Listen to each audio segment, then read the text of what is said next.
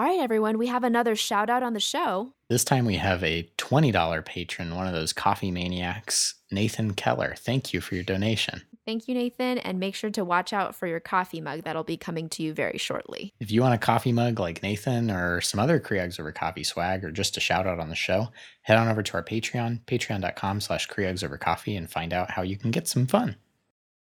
So, Nick, I just got my second dose of the COVID vaccine, so I'm super excited. Way to go. Yeah, I'm not feeling that great, but I still am really glad that I got this vaccine, and I was able to read much more about it on the OBG Project's website, where they have a ton of great information on COVID-19, both in and out of pregnancy. Yeah, the OBG Project, again, has an excellent online library. When you go straight to their website, obgproject.com, there's things ranging from COVID information, primary care information, the second trimester ultrasound atlas, grand rounds reports. There's just a lot of really, really useful stuff. You can also sign up for OBG First, which is their subscription service, where you can have access to all of the above, as well as create your own bookshelf so that you can go back to all the articles that you like to read about. So if you want to get a free year of OBG First, if you're a chief resident, head on over to our website, www.creogsovercoffee.com. Check out the sidebar, and there'll be a link there for you to get your free year of OBG First.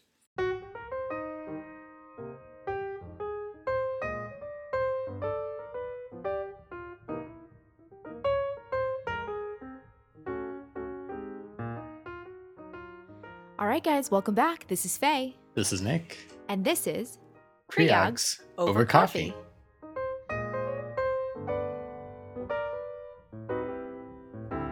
So today we're going to be talking about a very important topic. We are going to be talking about vulvovaginal complaints in the pediatric population. So, Nick, what are our learning objectives for today? So we'll start off discussing just some common complaints in the pediatric population.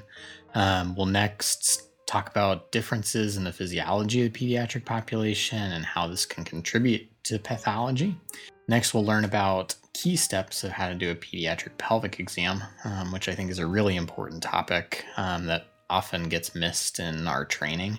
And then lastly, we'll talk about the next steps in management and referral, looking towards a PAG specialist. So I guess, Faye, let's just kind of start off with introductions, because again, I think that this is really like a topic, again, that I alluded to that kind of gets glossed over in our training, and we don't see a lot of kids. Right. So today, we're going to specifically talk about the prepubertal population, and that is a very wide age range, which could be a newborn all the way to adolescence. A lot of these things that we're going to be talking about relate to the prepubescent population specifically, but certainly a lot of these can also occur in adolescence as well. I would say that, the biggest thing that I want to kind of begin with before we dive into the depths of what we're going to talk about today is that for the pediatric population, many times when they come and see you, that is going to be the first time that they see a gynecologist. And so I always feel like while you want to make sure that all of your patients are comfortable in your office during your exams, that this is especially important because this may shape how that patient sees OBGYNs for the rest of their life. They may be referred by their family medicine doctor or by their pediatrician with a question about something, and they could have had an issue that has been present for a while. And the patient also will most likely come with a parent or other close relative or guardian. And part of navigating the visit is going to be acknowledging and discussing the anxieties, concerns, and complaints of that other individual as well. So you usually don't just have one patient sitting with you. Nick, let's talk a little bit about what are some common complaints and kind of how to approach what is going on in the pediatric population specifically. Yeah. So the common things that come out from pediatric gynecologic visits can be things like itching, discharge, pain, irritation in the vulvovaginal area, issues with going to the bathroom. Some kids have issues with leaking urine, losing that developmental milestone of urinary continence over time. And so there are some simple issues, and then there are more complex issues, certainly. I think what's even more challenging is just trying to approach what's going on.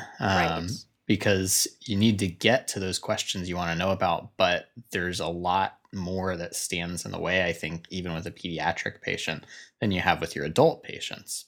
Again, you got to start off with getting the trust of the patient. And again, as OBGYNs, I think we take pride in that to some degree. Again, we talk to our patients about very intimate issues, their sexual health, their reproductive lives, their relationships. But doing that with a kid is different. Yeah, yeah, exactly. The pediatricians really are good at this. And I remember shadowing pediatricians in medical school and just like watching and marveling at them as they kind of like took a kid who was like, I hate the doctor, to now like, I'm able to do whatever I want and get at the issues I need to get at with the child.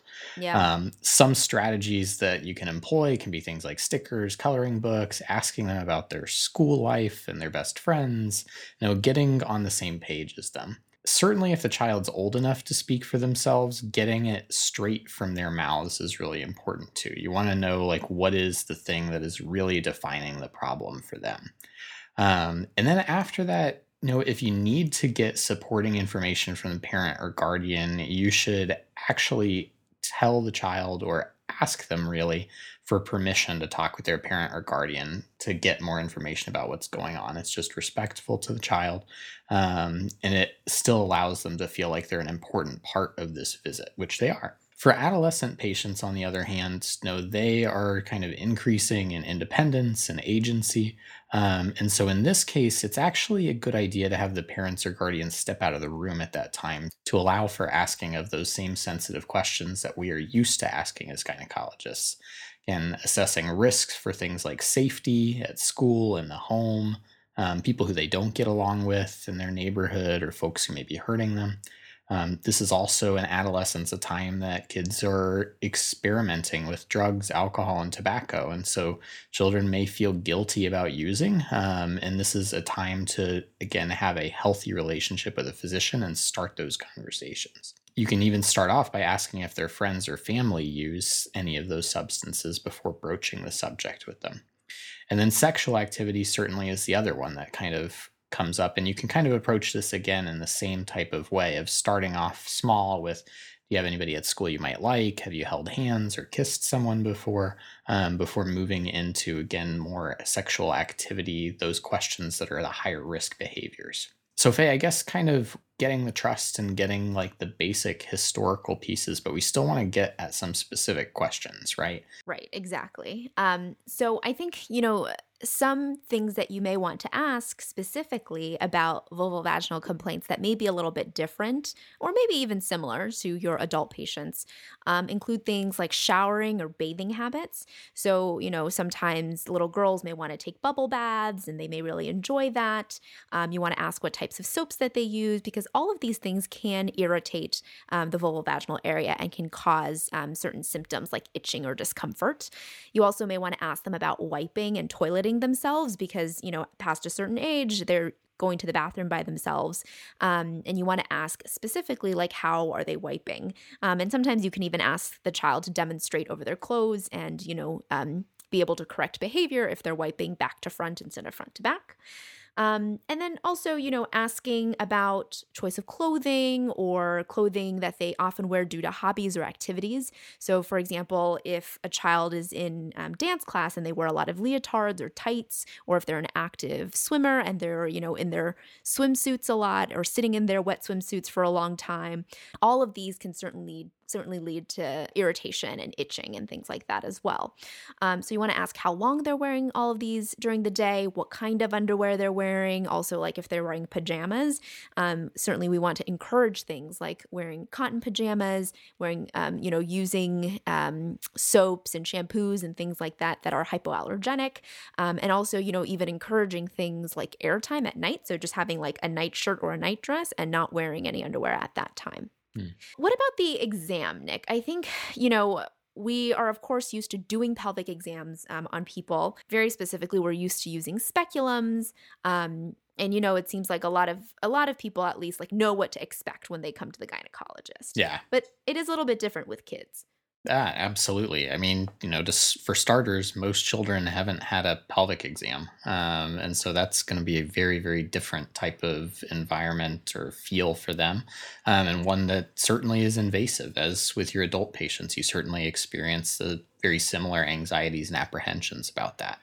The good news is that most do not require a speculum exam. And so, really, you should strive to leave the speculum in the drawers when you're dealing with pediatric patients. Again, in addition to your usual exam, the things you're going to be looking at, you're going to be checking for breast development, whether it's normal or abnormal breast development, such as like with precocious puberty in younger children. You should check for abdominal masses as well on an abdominal exam. And then with the pelvic exam itself, there's a couple of different things that you can do to facilitate the exam. A child could be, for instance, laid back on an exam table in a frog legged type of position. And you could also have the parent sit on the exam table and hold the child in that position as well, not holding the child down specifically, but holding the child in a supportive way. Careful external examination should really win the day and be the meat of the exam that you do. You can kind of use a downward traction motion from the legs to kind of spread the labia and look at the urethra and the hymenal ring. Look for things like skin changes on the labia, if they're red or white or kind of thin in appearance. Note if there are any labial adhesions, which are a common complaint and issue. Purulent discharge or other types of discharge can often be seen on underwear as well that allow you to do a less invasive exam. You can also use a Q-tip test to examine for a patent vagina, looking for something that would be blocking the opening to the vagina, like the imperforate hymen. And then foreign objects that can't easily be removed, that aren't sitting right there, shouldn't be done in the office with smaller children. You may actually need vaginoscopy to perform the removal safely and in an atraumatic way for the child. But we'll kind of stop there for now talking about exam because, again, we talked that there's a number of things that can bring the child in to see a gynecologist. So let's talk through some differential diagnoses. Sure. So the first thing I wanted to bring up was infectious causes of certain complaints like itching or pain. And I want to say that, unlike our adult population or older adolescent population, infection is actually not that common of a diagnosis in children who have vulvovaginal complaints. So certainly everything that is possible in adults is possible in children, but it's just not as common. So the first thing I wanted to talk about was yeast infection or candida. So while it's possible to have yeast infection in children who have had recent antibiotic treatment, or if they're immunocompromised, or if they're wearing diapers, it's not that common in normal prepubertal girls, unlike in women. And so usually, too, the yeast is in appearance on the outside, kind of like a diaper rash or diaper dermatitis. And so usually when you see this, there may be like a red appearance to the skin. It may be in the pattern of a diaper or underwear, for example. And in those cases, you can use topical antifungal agents like nystatin, clotrimazole, or miconazole to treat the candida. Other possibilities include things like Gardnerella vaginalis, which, of course, causes bacterial vaginosis. But again, not very common. You can probably diagnose this in the same way that you would in a woman. You don't necessarily need to put in a speculum, but you can certainly diagnose it by looking at the vaginal discharge and using Amsel's criteria that way. And finally, the last thing I wanted to talk a little bit about are sexually transmitted infections. And you should suspect this if there is purulent discharge with any evidence of sexual abuse on interview or exam. Certainly, when discussing this, because it is such a sensitive piece of information on interview, you may want to ask questions, things like if the child is ever left alone with a certain adult that is in the family, or that's not the mother or the father, or even, someone who is outside of the family that they often spend time with alone. And on exam, evidence of sexual abuse include things like anal or genital tears, or even evidence of ejaculation. And especially especially laceration to the lower half of the hymenal ring, usually between 3 to 9 o'clock, is consistent with penetrating injury. At this point, samples should be collected from the discharge and sent to a lab to look for things like gonorrhea, chlamydia, trichomonas. And this is also a good time to remind ourselves that child abuse is something that requires the provider to report. So this is a mandatory reporting incident. And finally, the last thing that we can look out for are things like genital warts, which usually can be diagnosed clinically, or if you need to use a biopsy. Nick, what about some non-infectious etiologies of vulvovaginal complaints? Yeah, I think one of the more common ones is the foreign body in the vagina. And foreign bodies can be really tough to diagnose too, because they really can present in a lot of different ways. There can be acute or chronic vulvovaginitis, there can be purulent discharge, be a foul smelling discharge, there can even be bleeding. The most common foreign bodies that are implicated in symptoms are often toilet paper, and then small toys. Fortunately, small toys and other like pieces of toilet paper can generally be removed pretty easily by doing vaginal lavage. Basically, just obtain a thin catheter that's like a tiny urinary catheter or something, and attach that to a 60 cc syringe, and you can place the tip of the catheter just into the vaginal canal, and you can lavage several times. You can treat the area around the introitus with a small amount of numbing lidocaine jelly if you need to. And as we mentioned earlier, if it's a large object or it can't be easily removed, the child may need sedation or anesthesia for extraction.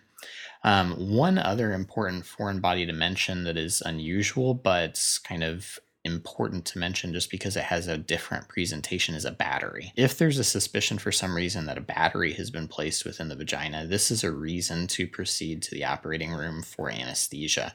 Vaginoscopy should really be performed by someone with expertise in this area because of the possibility of chemical burns.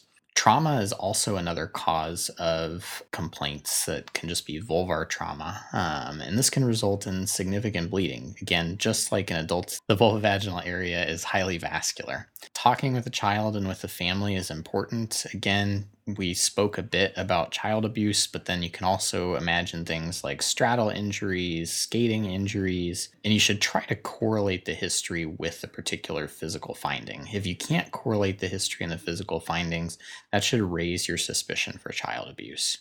Just to kind of talk about some of those injuries, a straddle injury is usually in the anterior area of the vulva, including the mons, the clitoral hood, and the anterior aspect of the labia. There should not be injury to the posterior fourchette and the hymenal areas in a straddle injury. Again, this type of injury would suggest sexual abuse.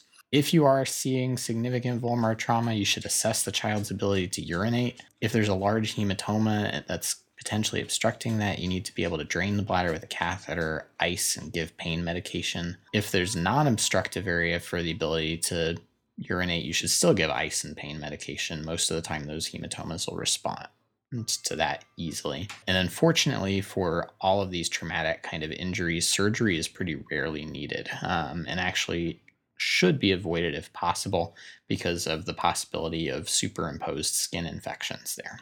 All right, Faye, I think we talked enough about trauma at this point now. What are some kind of other issues that might bring us to meet a child in the office? Yeah, so a couple of things that I wanted to bring up include, things that may be more common too in the postmenopausal population. The first of which is lichen sclerosis, and we actually talked about this in our previous episode, and we talked about this in postmenopausal women. Essentially, this is a vulvar dermatologic disease that can cause itching, discomfort, and discharge, and can even alter the architecture overall of the labia and the clitoral hood in general. So usually the area around the vulva and the perianal regions will appear white. The skin there may appear very thin. You may have heard the term like onion skin or cigarette paper. And usually because of how obvious these changes are, you can diagnose this with visual inspection. A biopsy is rarely needed in the case of pediatric populations, though in adults you should biopsy the area because there can be some association with malignancies in adulthood, but this is usually not the case in children. Treatment is just like in the adult population. You should use super potent topical steroids, and you would start off again with more frequent treatment, potentially, once a night. for a week, and then, of course, bringing the patient back periodically to check in to see what the improvements have been, and then weaning them down to a maintenance therapy of sometimes, twice a week corticosteroid therapy at that point. The next thing that I wanted to talk about that's more common in the younger pediatric population is labial adhesion. This is most frequent in infants and young children, with a peak incidence of up to 3% in the second year of life in girls.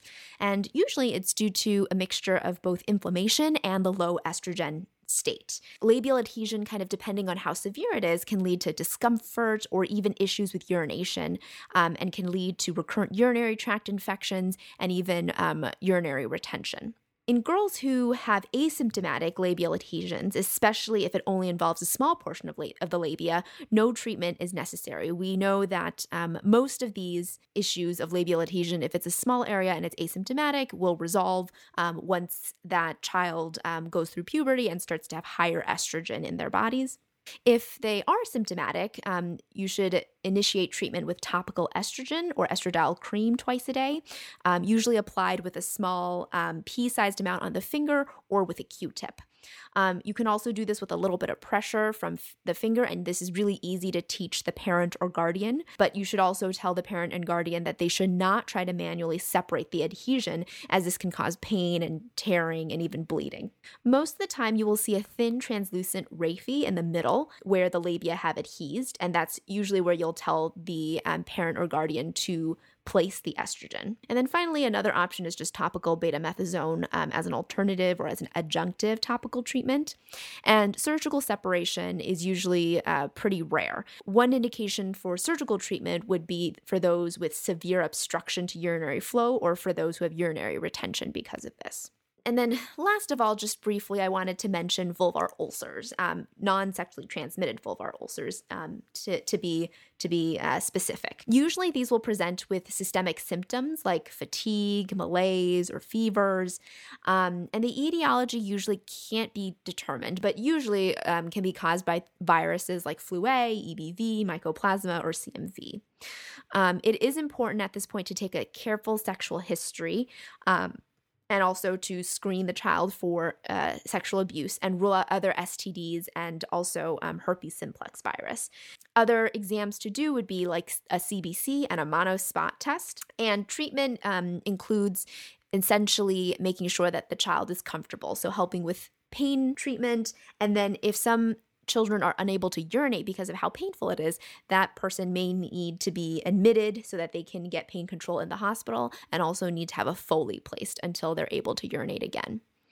Other things to rule out, especially in someone who's coming back to you repeatedly with vulvar ulcers and negative tests for sexually transmitted diseases or for herpes, would be things like Behçet syndrome or Crohn's disease. All right, Nick. So when children present with what seem to be vulvovaginal complaints, it can actually be an issue that doesn't involve the vulva or the vagina at all.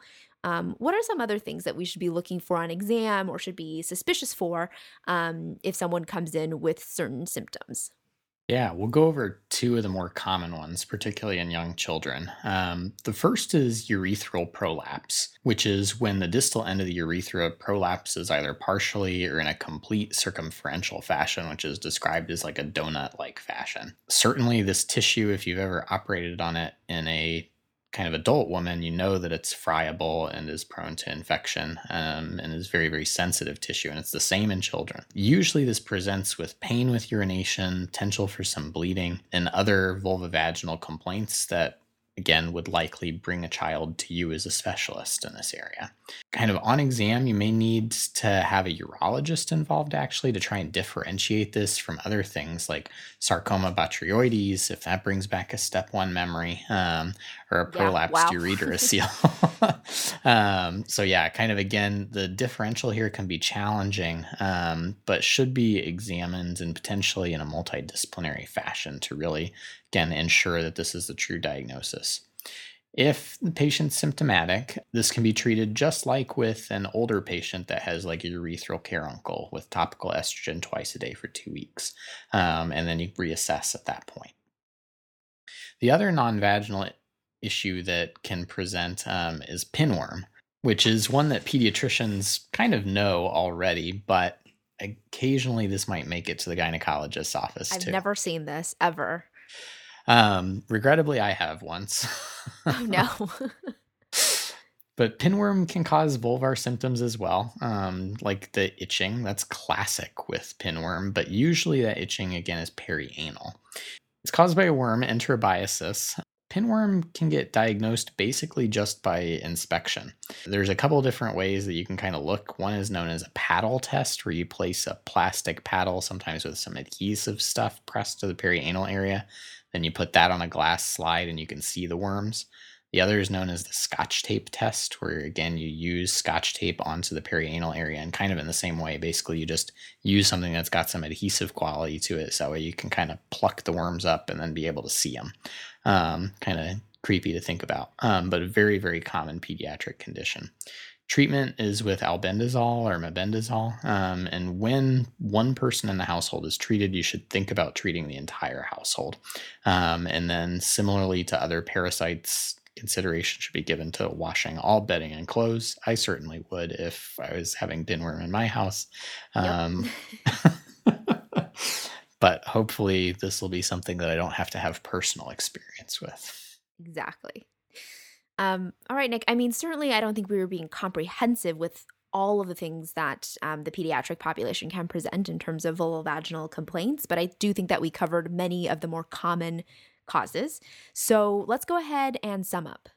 Sure. So we started off today, again, focusing on a prepubertal population specifically. We noted that many times this group is going to be the first time they see a gynecologist, and they may be referred from their family medicine or physician or pediatrician with issues that can be a range of with complexity or simplicity. Again, getting the trust of the patient is first and foremost. Again, we're typically pretty good at that as OBGYNs, but pediatricians are really good at this with kids, and you may just have to adjust your strategy a bit. Try, if the child's old enough to speak for themselves, to really get them involved and ask what's going on. Get the child's permission to talk with their parent or guardian about what's going on further. With adolescent patients, have the parents or guardians step out of the room so that way you have time to ask those sensitive questions. Specific questions regarding these complaints should be things like assessment of vulvar hygiene, so showering habits, toileting habits, choice of clothing. And then the exam specifically, most of the time, the pediatric population will not need a speculum exam. Usually the exam can be performed mostly from inspection of the outer labia, with the child usually laying back on the table in a frog leg position or being held by the parent on their lap in that same frog leg position. Other things that can be done would be taking a look at the hymenal area, the urethral area, and a Q-tip test to see if there is a patent vagina. In terms of kind of the differential diagnosis that you may come across, again, with some things like itching, you may consider infectious causes. Again, these are less common in children, but things to think about include Candida and Gardnerella as well. Sexually transmitted infection, we spoke a bit about today. Again, suspect this if you're seeing purulent discharge with evidence of sexual abuse on the interviewer exam. And a reminder that any suspicion for sexual abuse requires mandatory reporting by physicians to authorities. Non-infectious causes of various vulvar complaints can include foreign bodies in the vagina, which again should be approached carefully, and then trauma to the vagina as well, where again you should try to correlate history and rule out the possibility of sexual abuse. Other issues include things like lichen sclerosis, which we also see in the postmenopausal population. Look for specific signs like white, thin skin around the vulva and perianal regions, and usually treatment would include super potent topical steroids, just like in the adult population. Other issues include things like labial adhesions, which is more frequent in very young children and infants, and this can usually be treated by topical estrogen if required. Surgical intervention really is only necessary if there is urinary obstruction. And finally, there can be things like vulvar ulcers, which can occur. Certainly, while sexually transmitted infections should be ruled out, many times these vulvar ulcers can be caused by other viruses like flu, EBV, or CMV, and so a CBC and a monospot test should also be done. And finally, if patients present with multiple vulvar ulcers over a long period of time, start to suspect something like Behçet's syndrome.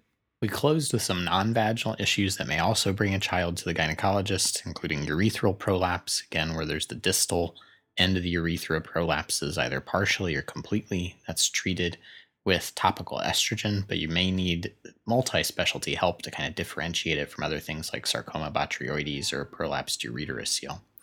Finally, pinworm was the other exciting one that we talked about, caused by enterobiasis.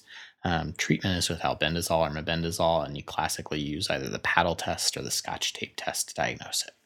All right, I think that brings us to the end of our episode. So once again, this is Faye. This is Nick. And this is Creogs Over Coffee.